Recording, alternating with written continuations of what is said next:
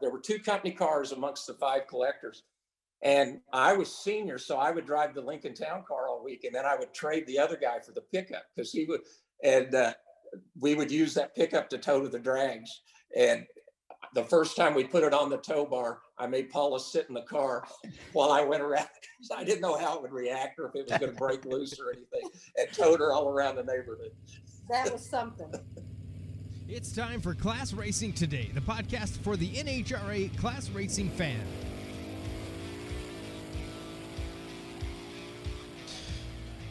Welcome back to Class Racing Today.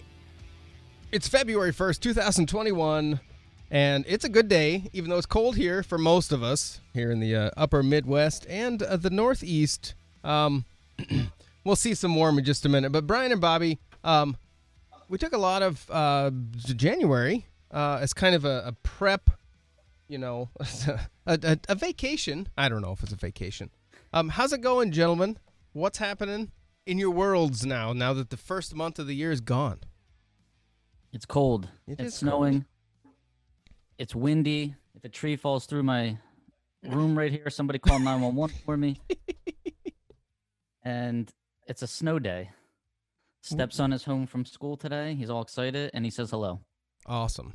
You guys have snow days out there?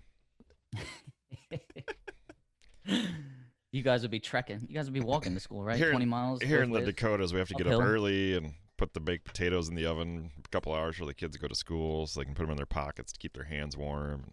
Now, I did an interview with an old guy a couple years back, and he said that when he was little, which would have been a long time ago, that they would have a tinfoil wrapped potato that they took with them to school, and when they got there, they put it on the fire, and then by noon, it was ready for eating. Oh, my. Well, now that I've gotten to the stupid racing habit, I think I'm going to have to take my can of beans and put on the intake of my race car so it would heat up so I'd have something to eat during the day so I can save some money and put it into my car and make it faster. But unfortunately, the plastic intakes probably don't get hot enough to work anymore like that. Yeah, that would be weird. Bobby, have you ever heard of putting sandwich bags around your feet when you put it on your boots? Oh, yeah.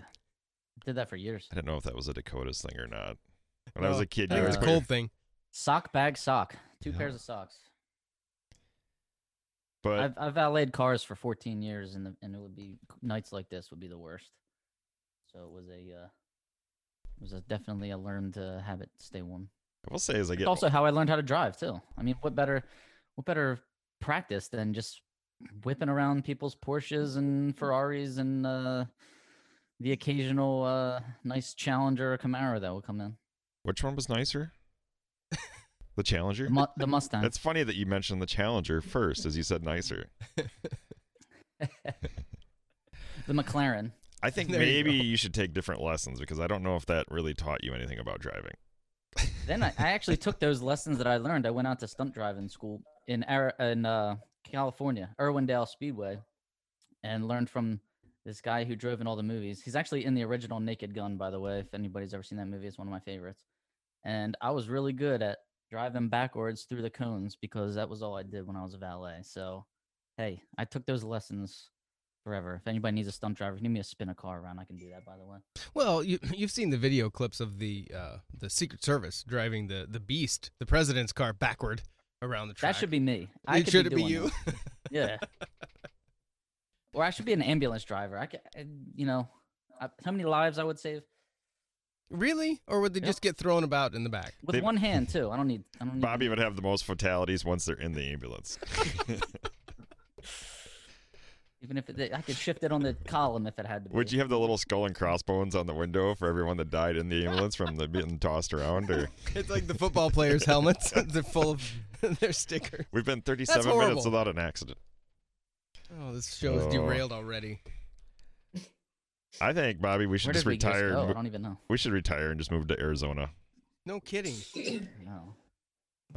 How big is our awesome guest today, the Cottons? How big is your garage? Do you have room for like 2 sleeping bags underneath the workbench or something? Or Brian will sweep the floors. I'll wash the dishes. I just want to drive a Mopar again. Our guests literally had a cactus in their background. A cactus forest, it looked like. I haven't seen that since I played Super Mario Brothers 3 back in 1992. And I flew through it with the raccoon tail. Our younger viewers might remember that. The younger ones.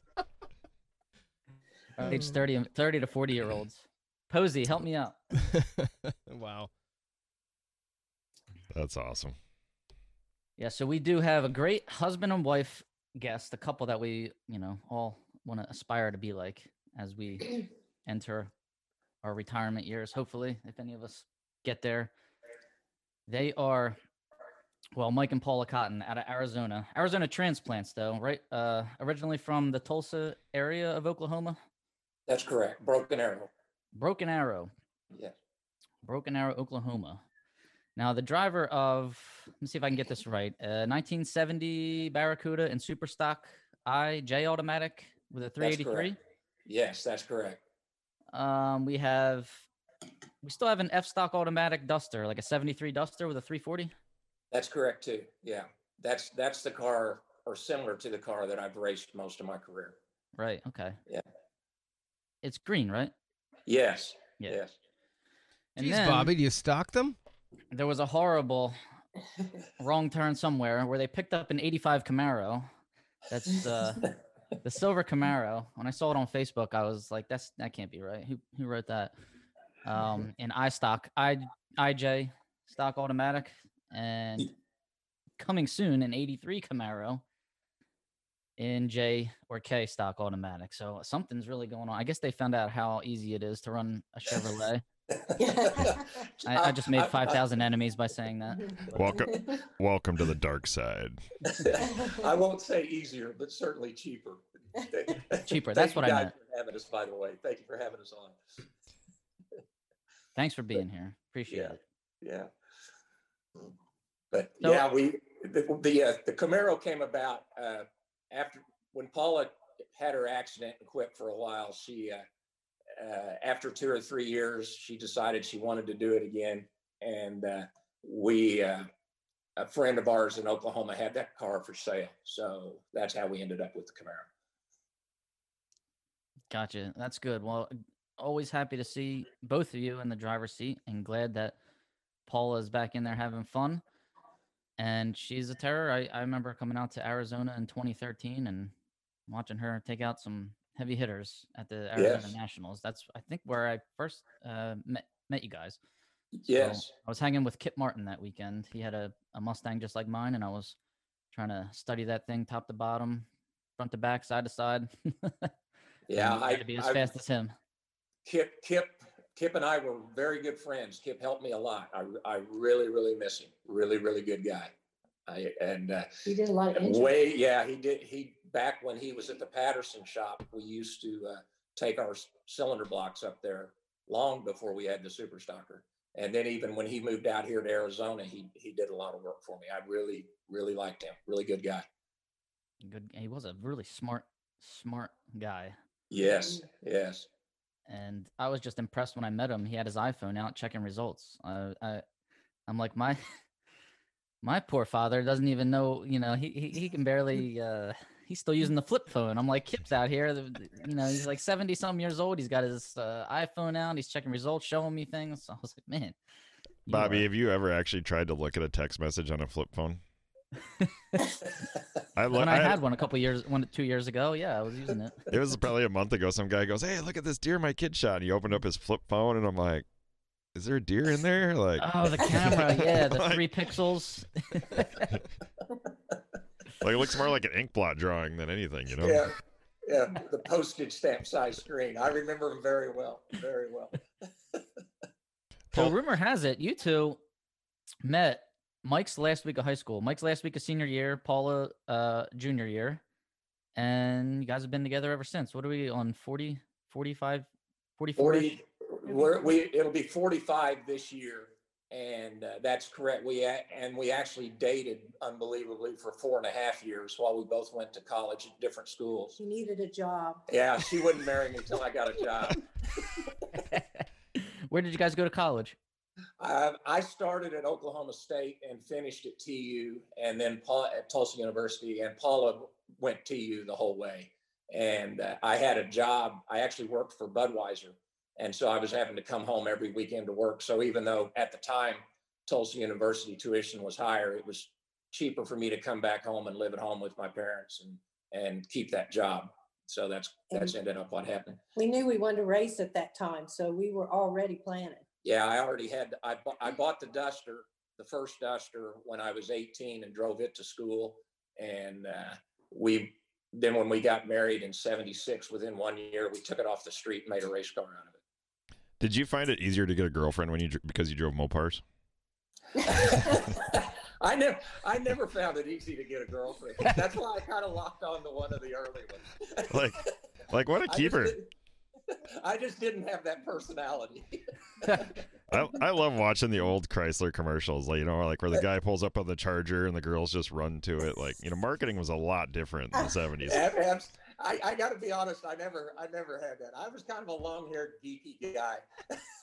Long-haired? No way. We should have had you pull up a picture.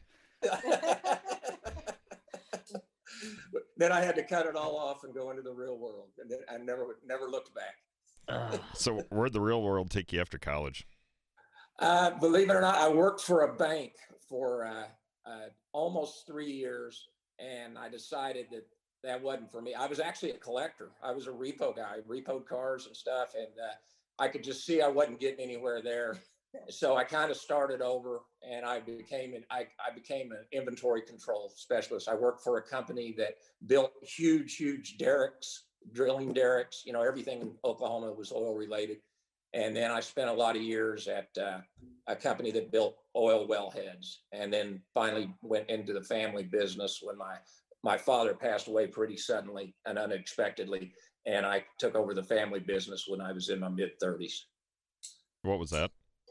We built, my grandfather and father invented a type of pipeline pig that is a mechanical device that goes through crude oil pipelines and scrapes the paraffin. And so I took that business over and the product became obsolete in the last 10, 15 years. And I just kind of rode that business down to the end, and it just worked out perfect. About the time I was ready to retire was the time that product was kind of reaching the end of its life. And then most of my friends I was also in the trash business for almost 30 years. And I ran both of those businesses from the same location. Well, most of my friends enjoy thinking of me as a trash man. That's what got you into the Chevys.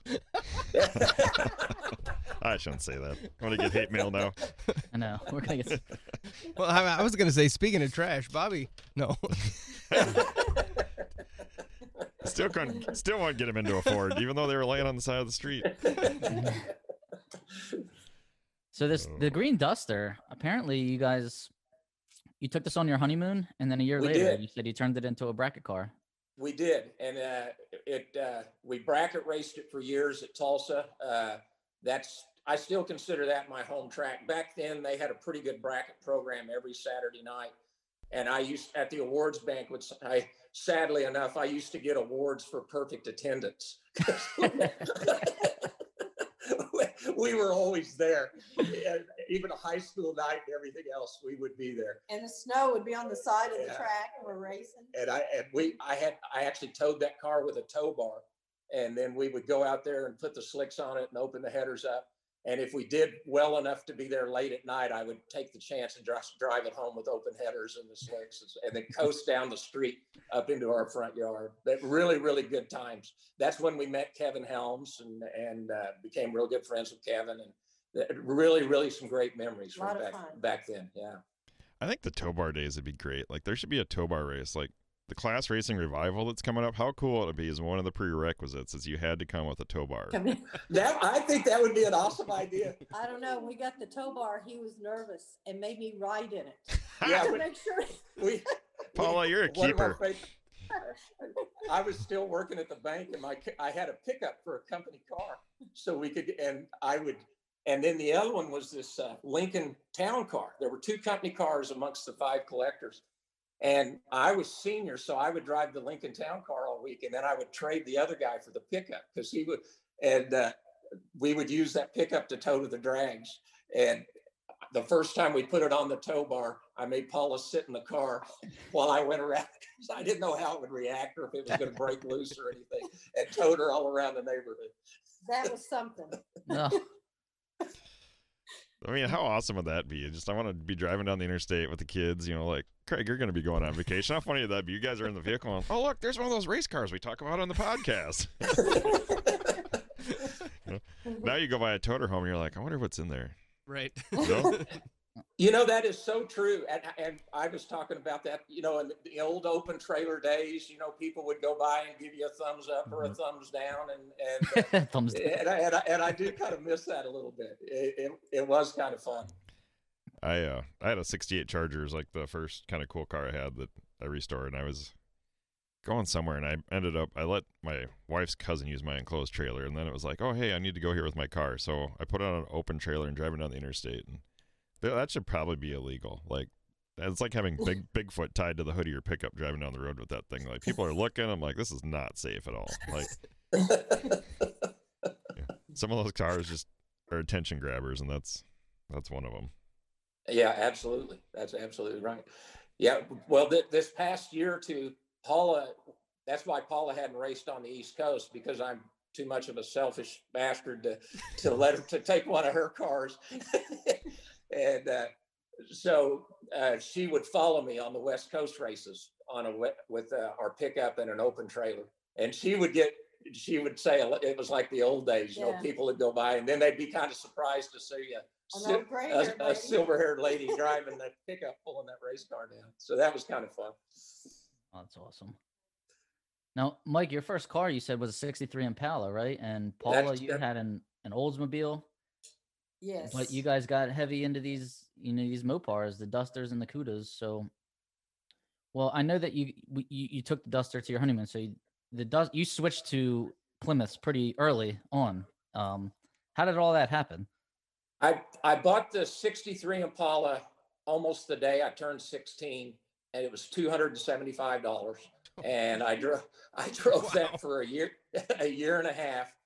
And transmission. Yeah, and I used to it was a 4-speed, and I'm a horrible 4-speed driver. And I would blow every time we would go out to the cruises. About every other week, I was breaking the transmission in it. And there was a bar ditch in front of my parents' house, and my friends would tow me home, and we'd pull it over the bar ditch, and I'd drop the transmission out of it and go to this exchange place. And for $80, you could exchange the and I did that so much, I would be getting the same ones back every tour. I didn't know how to put one together.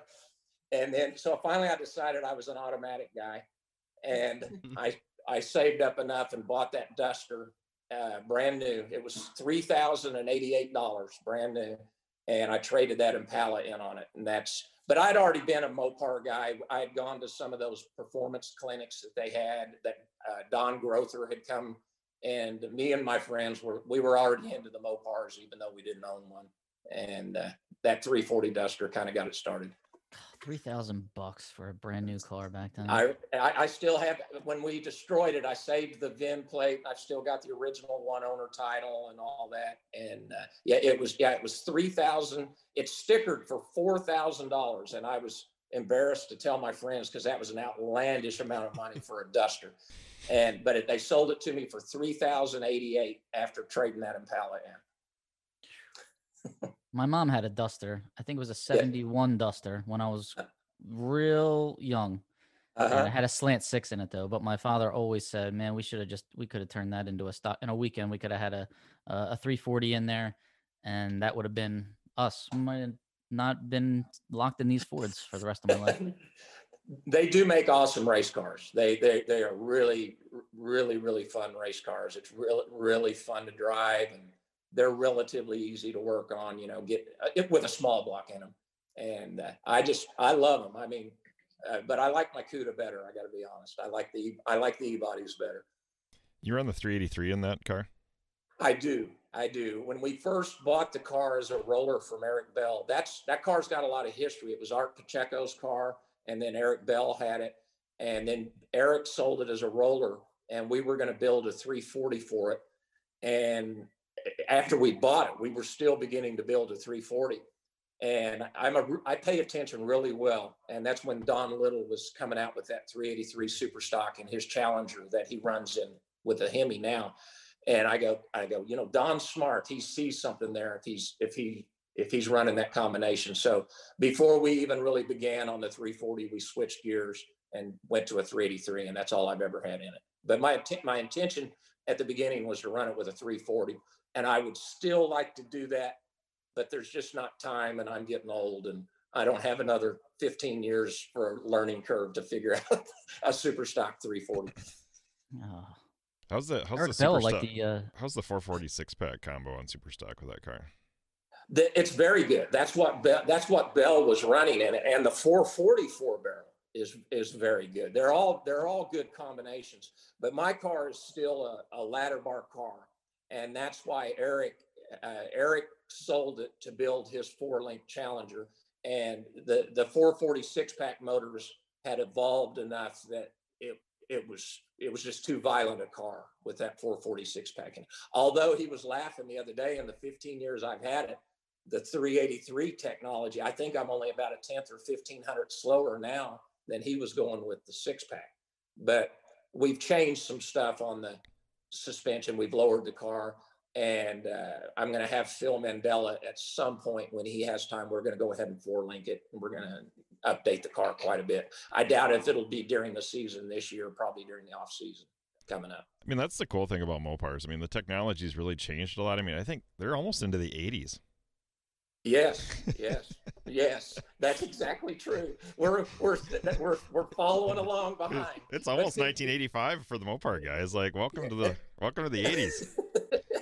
Well, see, that follows with me being from Oklahoma. That's my joke there too. You know, we're living about 20 years behind. You know, and I enjoy it. That's my era.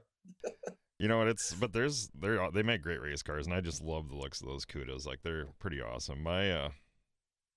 Unfortunately, at this point, it's a little out of reach for me. So yeah, I'd like to get back into a Mopar someday. My brother has a Duster, and those make just great race cars too. So I can see why you guys like that car. Yeah, I turned 16 in 1970, and me and a friend we went to the Tulsa State Fair, and they had 3 brand new E-body Cudas sitting there on display. First time I'd ever seen one, and I just fell in love with them then. And for my whole life, that's been my favorite car. We had the identical green Dusters at one time. I don't know if you remember. And we would qualify within 1,000 at every race we went. Yeah. If it was 12, 13 or 14, 15, it was always 1,000 difference. Yeah.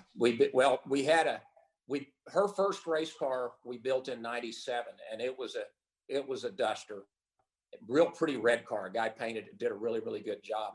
And Paula's brother who was my business partner in the trash business, was going to drive it. And before the car was even done, I started realizing this is a mistake, because we covered for each other when I would go racing. And I thought, well, if he gets the fever and this is going to be a problem. And before the car was even done, he changed his mind about it. So and didn't want to race. So we finished the car, and Paula started driving it. I said, will you drive it a little bit and then we'll sell it? And that's how it all got started, with her driving. And that really snowballed. Then we got the toter home, the trailer. That's where that's when things started going down. Had to build a shop. I mean, it went crazy. You know, this sure sounds like Brian. Hey, I'm gonna get this car. I'll just sell it. It's fine, but I got to race it a couple times first. Yes. And then it starts. Yeah. Yes. Well, Paula, I got to share with you, Paula. We just picked up a new trailer from T&E the week before Christmas that had been on order for about a year, and when we picked it up, they had it inside because it was cold. So we're backing the toter in to hook onto it, and Paula's sitting in there with me with the dog, and I said, do you remember that time when you bought me the tow bar for Christmas? The story we were talking a while ago. I said, has this gotten a little out of hand since then? As we're backing in to pick up this thing.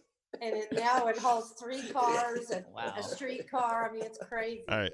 We're out of control. Yeah. I got a question there. Do you still make Paula ride in the car? Like, Well, that's funny.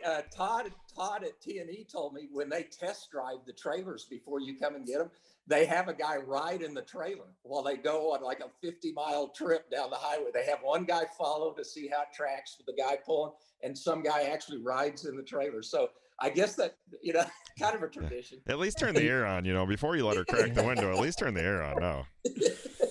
That was really scary. I was traumatized. Yeah. If he loses first round, you're gonna make him ride in that trailer on the way. Yes. So I want to know, when you guys had Dusters, were they the same? Like pretty much two of the exact same cars then? Motor, everything? I combos? did. We had when we built her red car. I'll tell this. I can share it now. That car was a feather duster. I don't know if you know, but that's a pretty trick car to build a race car out of. And I would bring it to the races, and she'd be driving it at the Division 4 races, and Chuck Nelson would give her a hard time and go across the scales and go. He'd go, "How come your car's 2/10 slower than Mike's?" And so they started giving me hell. And I go, "Well, we put that car together with everything that didn't work on mine for the last 15 years. Why would it be fast now?" So they shamed me into, we finally made it fast, but the hardest thing to do was to duplicate the carburetor. It took me about 3 years before, if I would take the better carburetor and put it on her car, it would still be 500 or 600 better. And it took a long, long time to get where we finally had two carburetors. And then we destroyed that car in a towing accident coming home from Indy in 2004. And that's when we built the second one, which is the one I have now, the green one. Two green. Yeah, we had two green ones for about, till 2015, when Paula had the accident and destroyed the original one. And so now we're down to one. We've been duster killers. Yeah, I was telling Bobby, I go, the Mopar guys, I don't think are going to let me have any more dusters. I think I've been banned from eBay from getting any more dusters. I think there's plenty of those out there, though, because you could pretty much go to any racetrack and there could literally be a duster class. There is.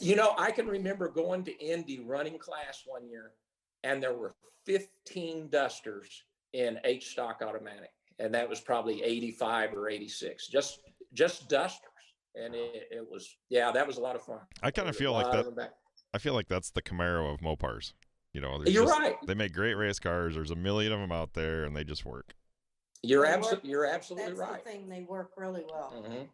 And there's the two combinations, the 340, the 360, and then of course the high compression 340. For a long time, the 360 was the better combination. But right now, in my opinion, the 340 is a little better. Well, I think Van Lance got one for sale, and he knows how to make them work. So that's absolutely, yes. Absolutely, he does, and that's an awesome car. That's a very, very nice car. I believe he's run both, but I believe the one he has now is a high compression car. I'm not certain, but I think it is. I think it's a D automatic car. I think it's a terrible car. If somebody's looking for a Camaro, hit me up.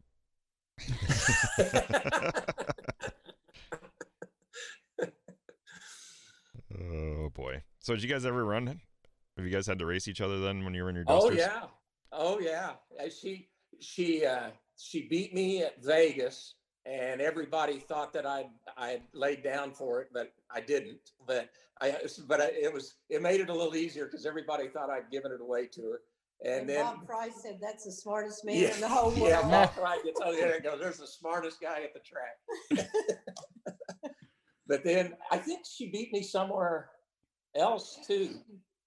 And then one time somewhere, because we were in different classes, I think at the Tulsa Points race one year, and there was a small field, and whoever won had the bye to the final and a heads-up final. And I think she actually let me have it because we knew that I would have the heads-up final. And I wouldn't take her lightly. I'll guarantee you that. I took a red light for him. Yeah. Yeah, I think she knew that, if you want to keep you driving her around and keeping the race cars, you had to let you have one, Well, yeah, Chuck used to tease her about sleeping with her mechanic. He goes, that doesn't appear to be working for you. Yeah. Oh, I had this one race. Every time I pull on the scales, my car would not start. You kill your car and give you a wake, it would not start. 3 times that weekend, I got on the scales, my car would not start. And scale guys would push me off and be laughing and all this stuff. And I go, that's it. I am not sleeping with my mechanic tonight. I am done. They were laughing so hard. You know, you think even though you're crossing the scales, that should be less stressful. Like, you already won, you're there, and then like, crap, can I go another round? Well, that's awesome. For any single listeners out there, Mike, how do you catch a woman like Paula? Like, I really got lucky. We really, we went out on that first date, and then we really, for that 4 years, we kind of knew we were right for each other, and we just had both interests, same interest. And then in all honesty, we were both, I was not even 18 when we met. She was barely 17 or 17. And, we kind of grew up together, really, we became adults. We were already together. So I guess that kind of made it easy. I was always into cars. And before I met Mike, I'd been to the drag strip by myself several times. My mom found out, oh man, she was so mad because in those years you didn't go to the drag strip by yourself as a girl. But I was always a car person. I love cars. And the drag strip in Tulsa was literally like 6 miles from my house and stuff. And Tulsa back then had a huge, I think 5/8 mile dirt track, and stock car racing was real popular. We did that too. And we went on a lot of. I mean, I never participated in that, but we went on a lot of our dates to that stuff. We were just kind of always into cars. We always were. Like the noise. My uncle, that was like a brother to me, only about 8 years older than me, came back from the Army and had a brand new 68 GTO. And I borrowed that to take Paula to her prom, her band prom. So that would have been it was 3 or 4 years old. And we went to the prom for about 30 minutes and then went to the place where they all street raced in Tulsa. We ran in and took a picture so I could prove to my mom I was there. Then we left. And somewhere there's actually pictures of me with my tucked shirt on. Of course, I had the jacket and the tie off, and I'm street racing that yellow GTO. I told him that years later. He was an alcoholic and went through some periods in his life. And at a reunion, I said, "You remember when you loaned me that car?" And I took it to that. He goes, "I loaned you that car." He goes, I was drinking then, wasn't I? Yeah, I think you were. Oh, wow. I was in my prom dress street racing with him. Were you the fly girl? Did you drop like the handkerchief? Or? We had fun. We've had a lot of really good times, met a lot of super nice people. It's just been a blast. It's just a different life and a great family for us. Mm-hmm. How hard did you? We're really looking forward to going back east, and we're looking forward to the Butner's race and Tyler's Bohannon's race. I think that's going to be such a reunion after all this COVID crap and everything, and I think it's going to be a lot of fun. Really looking forward to it. I kind of made the prediction earlier that if all this stuff gets shut down on the West Coast, that's really going to change. Like, everybody's like, oh no, they're not going to shut it down, or that's not going to happen. People aren't going to drive that far. But I hate to say I told you so, but man, it's sad what's happened to these racetracks out there by you guys. I know we might move. Yeah, we talked about we actually talked about that a little bit. Luckily, we still have our home in Oklahoma, and there's room to park the rig there. And so we've already thought this year we're going to do this East Coast swing at the beginning, and then we're going to leave the rig in Oklahoma if things don't open up out here, and hit it pretty hard again. But if things really shut down out here, there's rumors that Pomona may not, even before the COVID, there was talk that, the fairgrounds didn't really want that there anymore. And if things shut down out here, I would consider moving possibly to Florida or somewhere like that, or North Carolina, as long as we can continue to race and everything. That's what we do. And, that's what we want to do. So. Yeah, we go on a real vacation like normal people, and we count the days when we get to go home and get the cars ready to go. Yeah. We're looking at each other like, why did we do this for so long? And I'm talking 2 days, but why are we here? I spend 5 or 6 hours a day, every day out in my shop, just right out that way, and that's just what we do. That's what we do. We've been getting the new trailer ready, and I've been getting all the cars ready, and shuttling stuff here and there, and that's what we do. And if we can't do it out here, we'll move somewhere where we can. And we each have our jobs, I take care of all the entries and all the computer work, even at the track and everything. We each have our jobs that we have to do. And then in the mornings, it's with 3 cars, it's quite a show. I mean, you're up at 5:30, you got to walk the dog, you got to get cleaned up, you got to have a bite of breakfast, you got to warm cars up, do the tires, get the computer set up. It's quite a game. And if anybody comes, stops and talks to us, we're like, uh-oh, we're already behind a little bit. And then you start running and getting caught back up. Then you'll go, oh, I did put fuel in the car. It's just stuff like that. You can't get interrupted or you miss something. Well, right. There's a lot of weight on your shoulders without the stalker alarm clock. Like, how is anybody else going to know it's time to get out of bed? I know. Well, Paula is notorious for being the first one to warm up. I love that. I want to be going down the aisle and waking everybody up. That's my favorite thing. That and burnouts. She loves big burnouts. I love burnouts. And whenever they stop me, and I'm like, oh, can I do another one? This will be fun. I see the John Force burnout half track. I begged him one time to let me get in a burnout contest because I know I could win. That's awesome. Well, you're on the area, I guess my plan was to try to come down and run some of those Arizona Association races, but I flew into Phoenix a couple weeks ago, and it looks like Wild Horse is maybe doing a little bit of racing, but nothing formal. Like, was it basically like a test and tune or real small scale? Right. Yeah, they're doing private test and tunes, and you got to kind of know the people. I'm only in. There's 4 or 5 groups that do it, and I'm just barely gotten in with one of them. Tucson is actually doing a little more, and they've come up with a unique. I haven't done it yet, but I was texting with Leo Glassbrenner last night, and I think he may come over and do one. They do a deal. I don't know exactly. I'm sure I'm getting this wrong, but they can only have so many on the property at a time. So they bring like 8 or 10 cars in for 2 hours. They all get 4 runs. And then like the best package wins the money or something. And then they leave and that number come in again. So they're being pretty creative trying to figure out a way to get some things done. And the purse is $1,200. Yeah. I mean, it's kind of fun. It's kind of a good idea. And we need to shake down her car. We made some changes. So at some point we may run over there, and I may enter one of those just to get some test and tune runs before we take it all the way to Florida and figure out I did something wrong. Well, the nice thing is if you run it, nobody will know really how fast that car is. That's true. She can drive that car better than me. Not to mention the weight disparity. Yeah, I think that I'm really glad that Butner's race is happening and the Gainesville stuff. Like, that's pretty neat. But this class race revival there at St. Louis, that's probably, I'm really excited. I mean, we're 60 days out, and just to give people another option, I think that's really going to change. That race is definitely going to fill up really fast, I think, now with the way things are changing. I agree. We're entered in both of those, and I'm actually more excited this year about those 2 races than I am the Gator Nationals.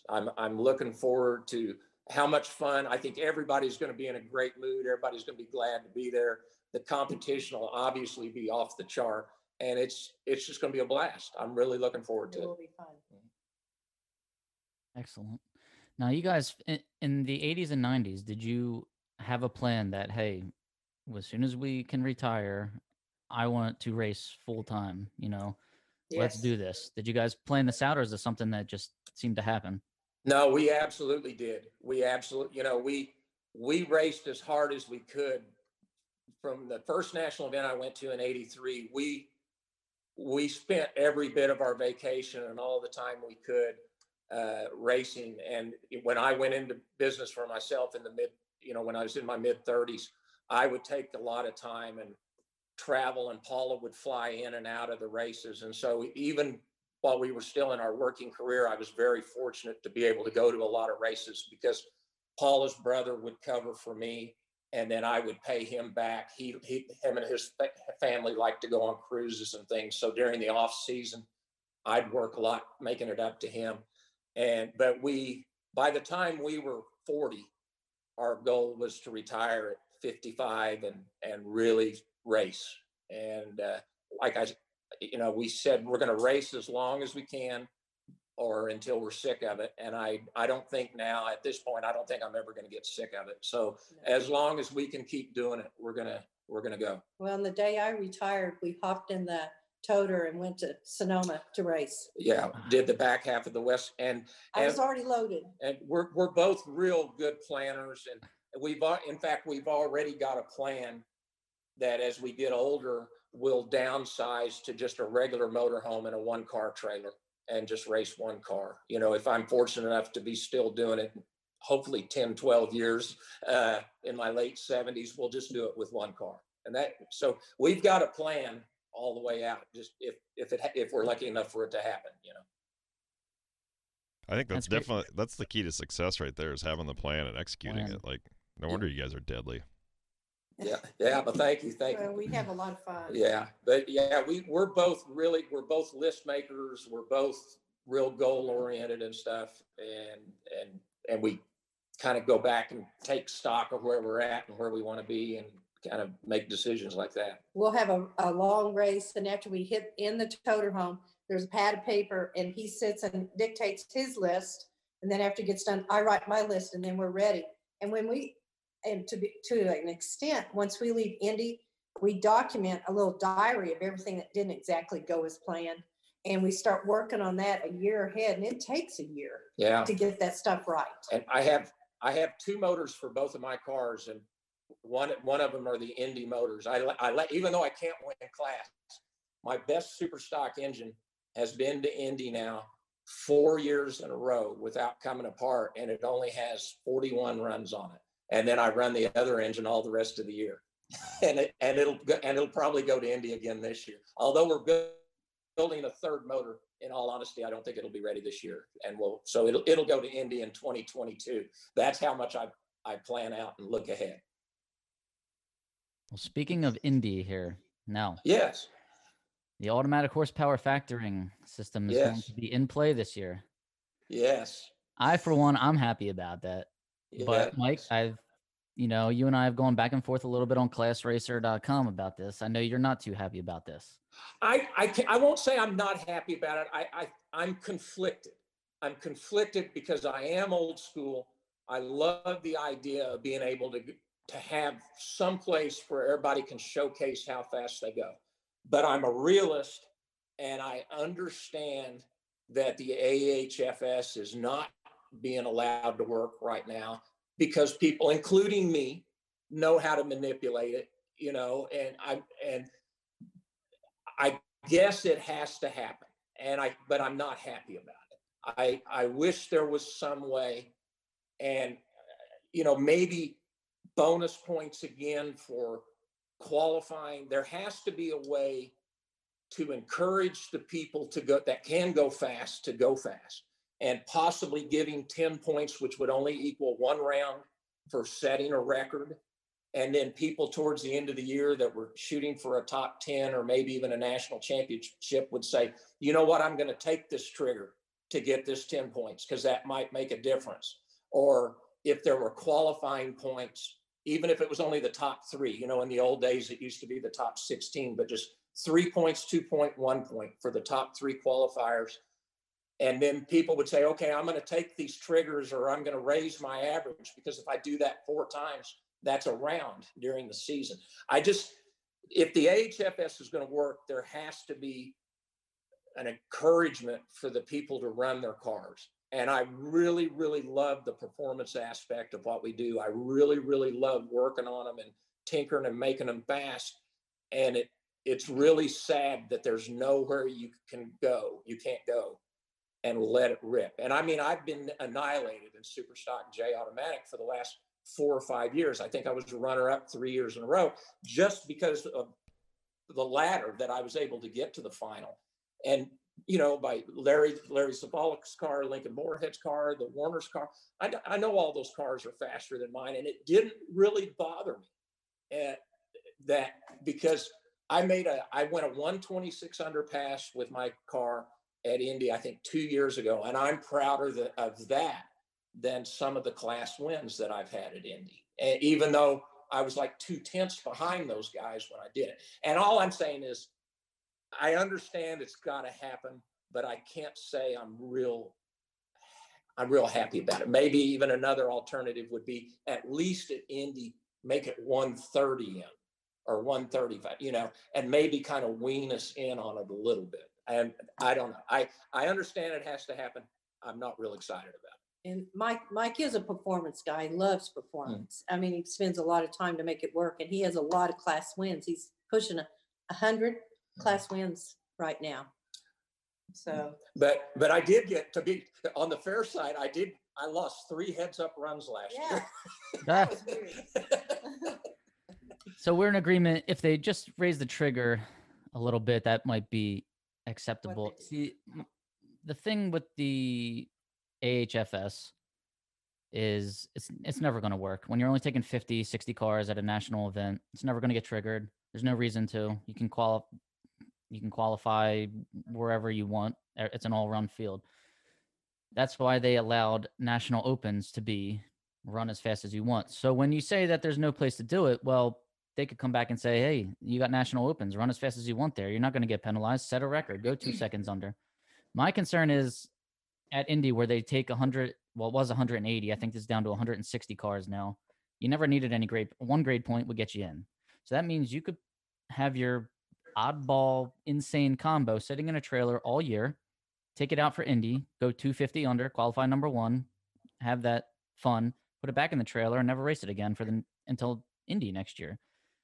Maybe running at 1 national open to get the 1 required grade point. So that's not good either, I don't think, to have that oddball combo hogging a spot on a ladder where he or she doesn't have to, unless, they're going to strictly tear that car down at Indy every single year, which they might, which it's probably going to be legal because it's an oddball combo. And it's just, there's no way that car will ever get hit with horsepower if there's nothing on at Indy. The Indy has the most cars. It has the most die-hard, go as fast as you can competitors. That's why I feel like something has to be in play there, because that's where it is do or die. You have to make the field. You got to qualify, 7 or 8 under just to get in. And that's what makes it so efficient at that race. I agree. Everything you just said is 100% correct. But the one, and you and I talked about this before, the one thing that NHRA has in their toolbox that they've never used, it's in the rules of the AHFS that they can arbitrarily make a decision and give horsepower. And I understand they don't want to do that because it goes back, that brings it back to politics and who likes who and you don't like me and all that. But that is a tool. And if the car that you just described would be a prime candidate for that, the rare car that only comes out and goes 185, I don't think many people would be upset if NHRA came back on the Tuesday after Indy and said, this guy is taking a horsepower hit. But they're not going to. I understand their reluctance. They don't want to open that can of worms. So it goes back to what you were just saying. It probably has to happen. It has to happen. Maybe AHFS will work better with the class of racing at the points races at Lucas Oil. Yeah, because more cars will be there. But I'm at the point in my career, I would not take a trigger to win class because I build my cars to try to win heads up runs in the eliminator. That's why I'm there, is to win the eliminator. And I wouldn't go 120 under to win class at Indy now and take a permanent horsepower hit. I wouldn't do it. And that is kind of sad, because I'm not the only one. I guarantee there's other people that wouldn't do it either.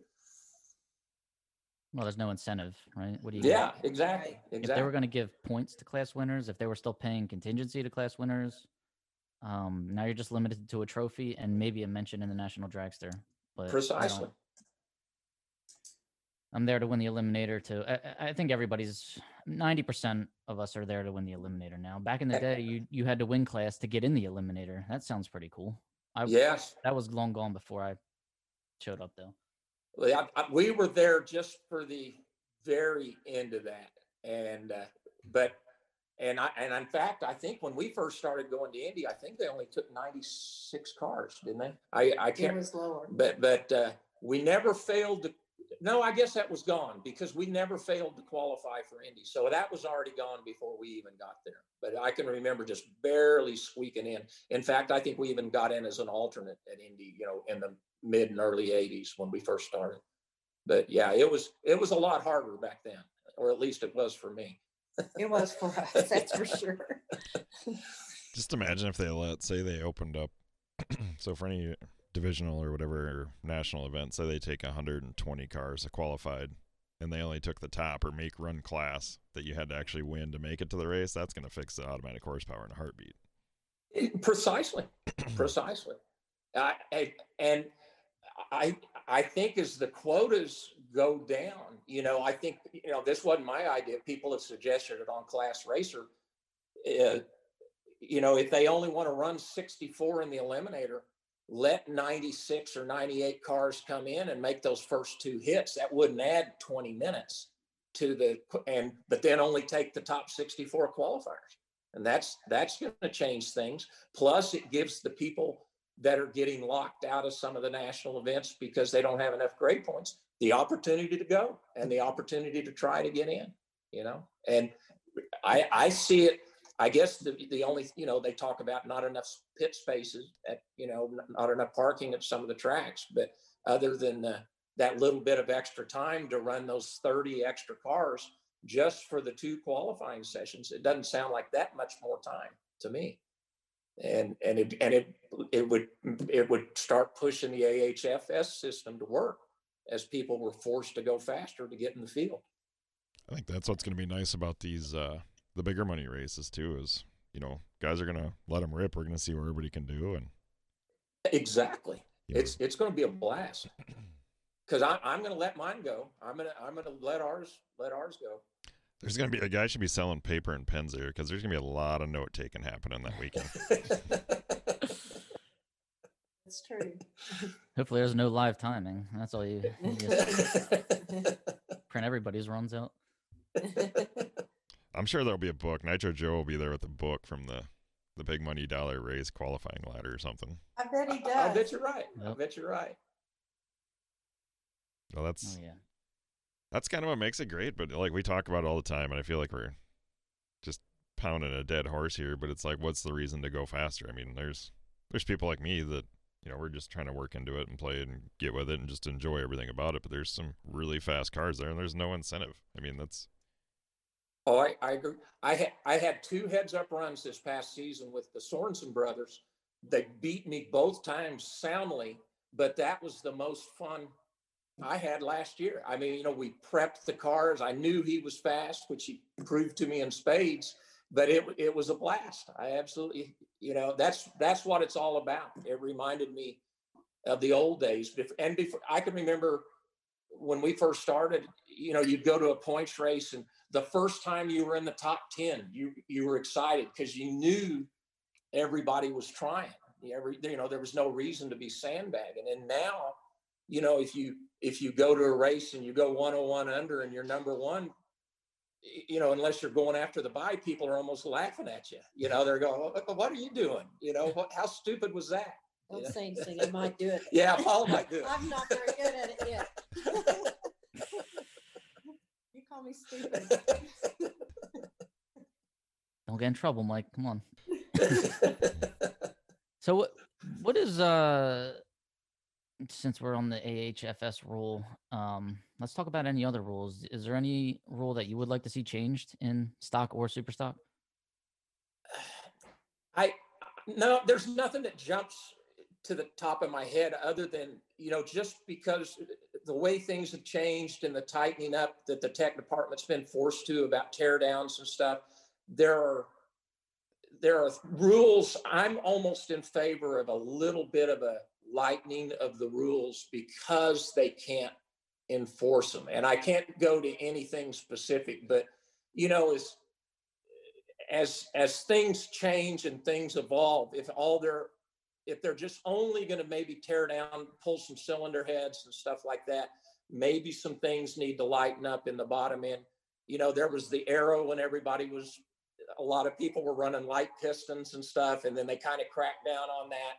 And so now that maybe that stuff needs to go back a little bit and just if the configuration of the piston is correct in the top, it goes, because we all know they can't look. They don't have time. There's not time. There's not enough manpower. So if they're not going to look, things are going to start drifting into the gray area.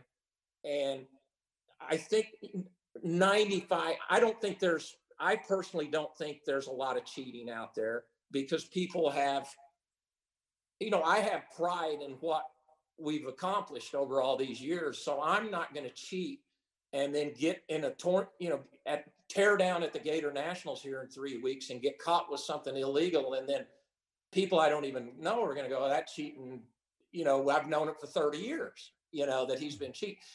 People want to protect their reputation is what I'm trying to say. But the inclination is to drift to where there's no enforcement, to go into a gray area. So if NHRA wanted to say, and this is my opinion, in stock eliminator, if the top of the piston's correct, it's correct. If it's a steel rod, it's a steel rod. And, no aluminum rods, stuff like that. I think it would evolve. I think probably the majority of racers don't agree with me on that, but it's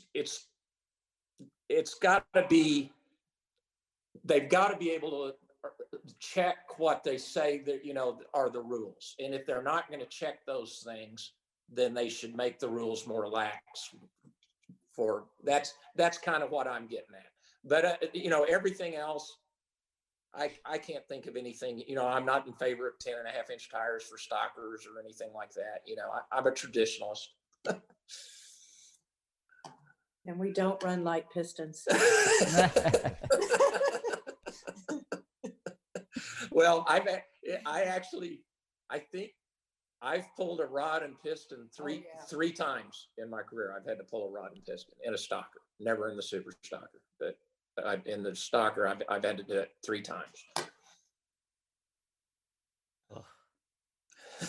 Yeah, in the dirt. In the dirt.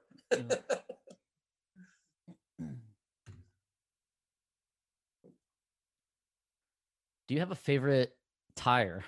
This is my new question now. I want to know what everybody runs for a tire and a favorite oil. I run on the stockers. I run Goodyears exclusively. I've never even made a pass with a Hoosier. Not that I've got anything against them. It's just kind of what I evolved into. Is that a Goodyear radial or bias? Oh, it's a radial. Okay. We run radials all the time. And I love Goodyear, and they're progressing on their super stock tire. But I'll be honest, the Mickey Thompson super stock, that 31 1/4 is faster on my car than any of the Goodyear radials they have. So I run the Mickey super stock tire, and I've tried every Goodyear tire super stock radial they put out, and the Mickey's faster on my car, and I run Redline oil all the time. But his favorite wheel, yes, he loves wheels. Yeah, I collect. Like girls like shoes, Mike likes wheels. Well, Alumastars, or what's your? I just bought a new set for the Duster. It's I can't even remember the brand. I ordered them from PMR. Tony at PMR. It's is there a Champion or something like that? And they've got the black inlay on. They're awesome. Oh. but everything else the Super Stocker has those old Mickey Thompson wheels that kind of look like the Frankenstein spokes. I really like those. They were really light. I was looking for those. They don't make them anymore. No, they do not make those anymore. And that's what I run on the Super Stocker. But yeah, I kind of switch the wheels out every I pick my own wheels. Yeah, Paula He never likes my wheels, but I pick my own. What's one idea you guys have to bring more people into class racing? Loan them cars. It's probably you got to figure out a way to make it cheaper for younger guys to be able to come in and compete a little bit. When we did that deal at Vegas this year, doing the pot and trying to build a pot, and Tyler Bohannon and Butters have taken it way to the next level, but maybe somehow try to create enough money in the pots that some of these really, really good drivers that are going to these high dollar bracket races can look over at stock and super stock and say, maybe I want to get into that. So like what Tyler's doing, you know, some of these guys are, I'm sure some of these bracket racing aficionados, these really, really good drivers are probably looking for a ride to get into that race. And maybe they, if enough of those come about, or if we start doing some of the pots like we did at Vegas, where all of a sudden a national event's worth $15,000 or $20,000 to win, they might say, you know, I'm going to get me a little Camaro that'll only run 3 under, and I'm going to go in and kick those guys' asses and take their money, which they probably would. And then once they get that car, at least what happened to me, and I think what happened to you guys, once you start and say, oh, I'm just going to be happy with going 25 under and racing, then the hook gets set, and within 2 years, they're going 1 under and all excited about class racing. So I think probably the number one incentive to get the young guys in is the purses. We've got to figure out a way to make them look over at what we're doing and say, you know, messing with all those rules might be worth it. If I can go to Tyler's race and win this amount of money, or I can go to the Butner's race and have a shot at whatever it is, 50 grand or something like that. I think that's maybe a catalyst for bringing some of those guys in.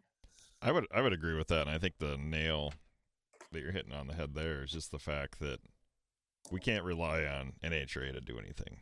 NHRA isn't going to increase the pot. They're not going to come up with these things. Like, as racers and passionate people of class racing, we're the ones that are going to have to do the work, whether it's Butner's race or like you guys come up with that pot, you know, like that's how you're going to make it grow. NHRA isn't going to do whatever, you know, they're not going to do much to bring in new people, but the racers and the other people are responsible for your own destiny.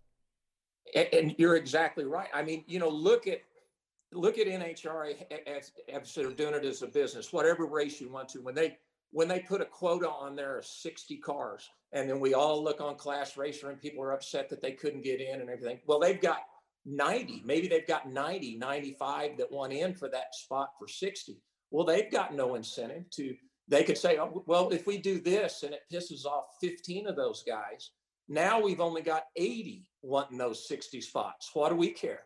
You know, that doesn't hurt us. So you're exactly right. We've got to do it for ourselves.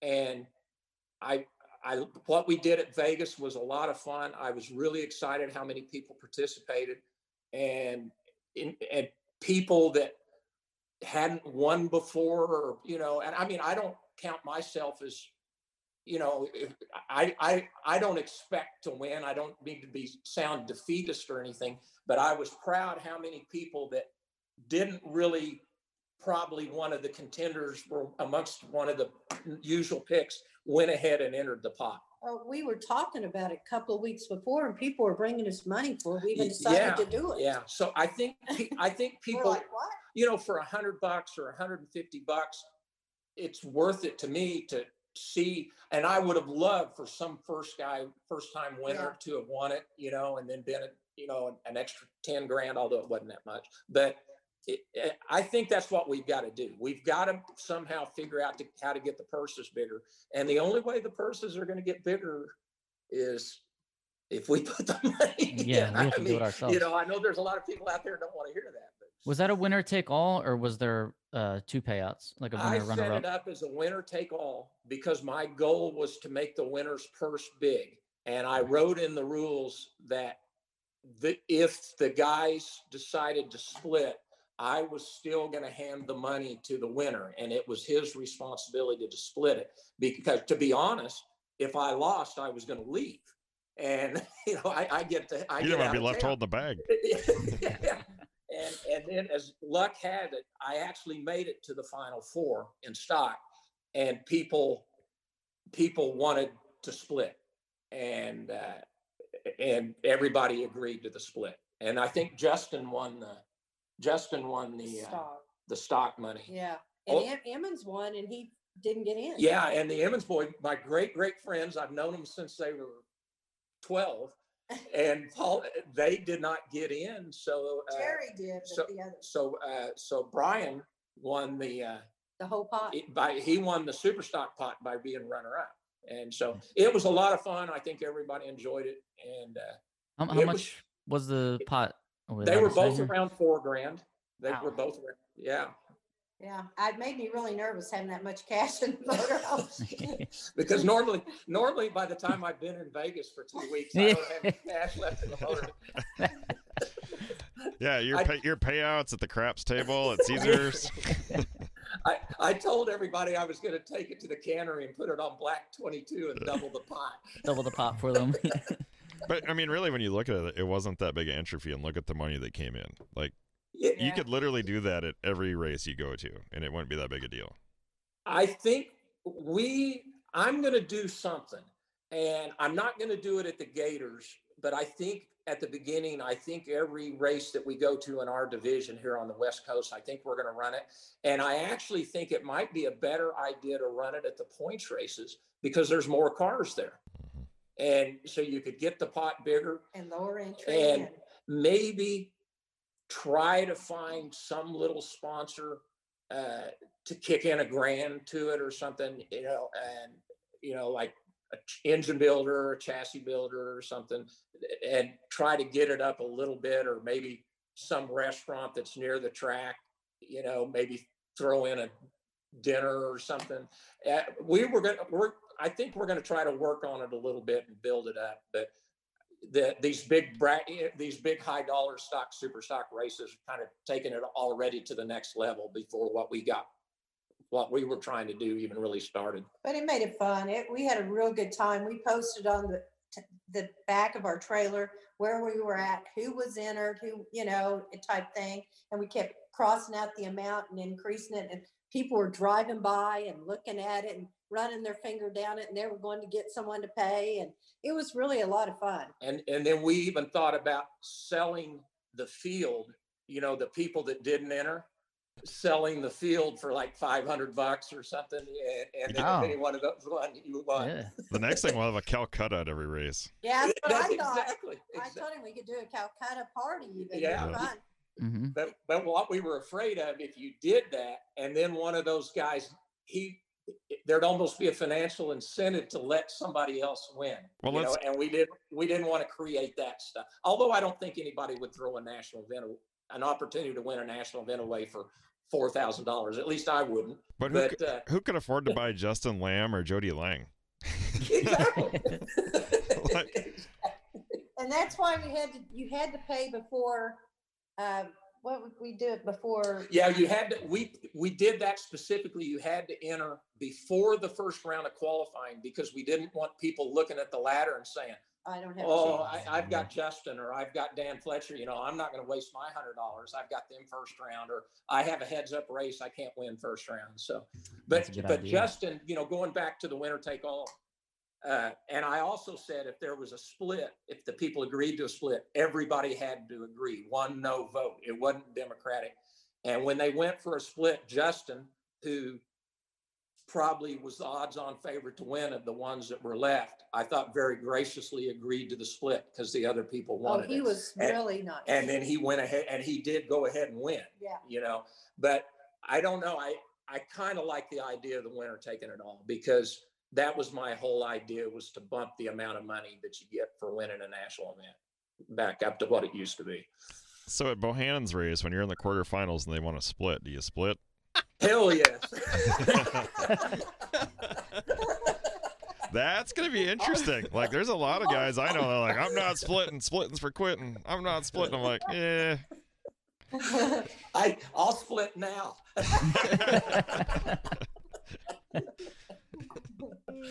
That's awesome. Well, one last question before we let you guys go here is, do you have a recommendation or a guest that you would like to have us on this show? Oh, that's a tough one. I've really enjoyed I think Fletcher does awesome interviews. I like him. And I do the Emmons. You ought to do the Emmons all together. That would would all be of them on there. They're crazy and fun. And Speedy, all four of them. Yeah. I would highly recommend that. That would be very, very good. They would be good. Yeah. And maybe some that just aren't that great racers could Stan and Sheila Holt. Oh, they're really funny, and they got that loopy tortilla background, and I think you'd really enjoy that. Yeah. Paula, when we Chick with a wanted to stick. find people that weren't good at racing, that's why Bobby and I started this. Like, I didn't say they weren't. we have the good. village idiots running the podcast. That's why we started there. Yeah. Well, we put ourselves in that category. Yeah. We do. We consider ourselves 50%ers, and the great racers are the Biondos, the Emmons, the Fletcher, Jody, Justin, obviously. Yeah.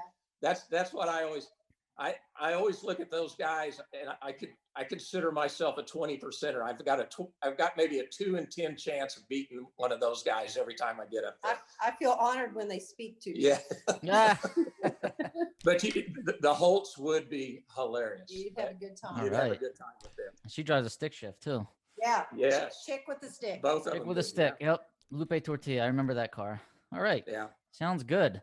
Well, we thank you guys for coming on our Thank you for having us. podcast, and it's been a great show. Very informative, and we wish you guys the best of luck this year. Be careful with all your travels and Thank you. all the time you guys spend in the motorhome, and the fact that you're still married after spending all that time together in a motorhome is pretty amazing in itself. It's 18 feet. Keep that in mind. Just 18 feet. Plenty of social distancing in there at times. Huh? Yeah, it's an experience. Well, good luck. I Thank hope you, to see you guys. guys on the East Coast this year, and to see you at the big money races and the Gator Nationals, and wherever I go. Hopefully, you'll be at those races. And we're gonna have our lovely producer, Mr. Craig Weinberg, take us away, pal. The lovely, absolutely. Thanks a lot, Mike and Paula. Enjoy your warm down there in the sunshine. The rest of us aren't there, but hey, we'll get there. This is Class Racing Today. ClassRacingToday.com, ClassRacingToday@gmail.com. If you have any comments, questions, feedback, or you want to come on the show or help sponsor the show, don't forget that we're always looking for help to make this thing even better. We always thank our guests. It's wonderful they take the time to come hang out with us. Otherwise, it's February. Have a wonderful year. Thanks for listening. We'll see you on the next one. Have a fantastic day. See you later.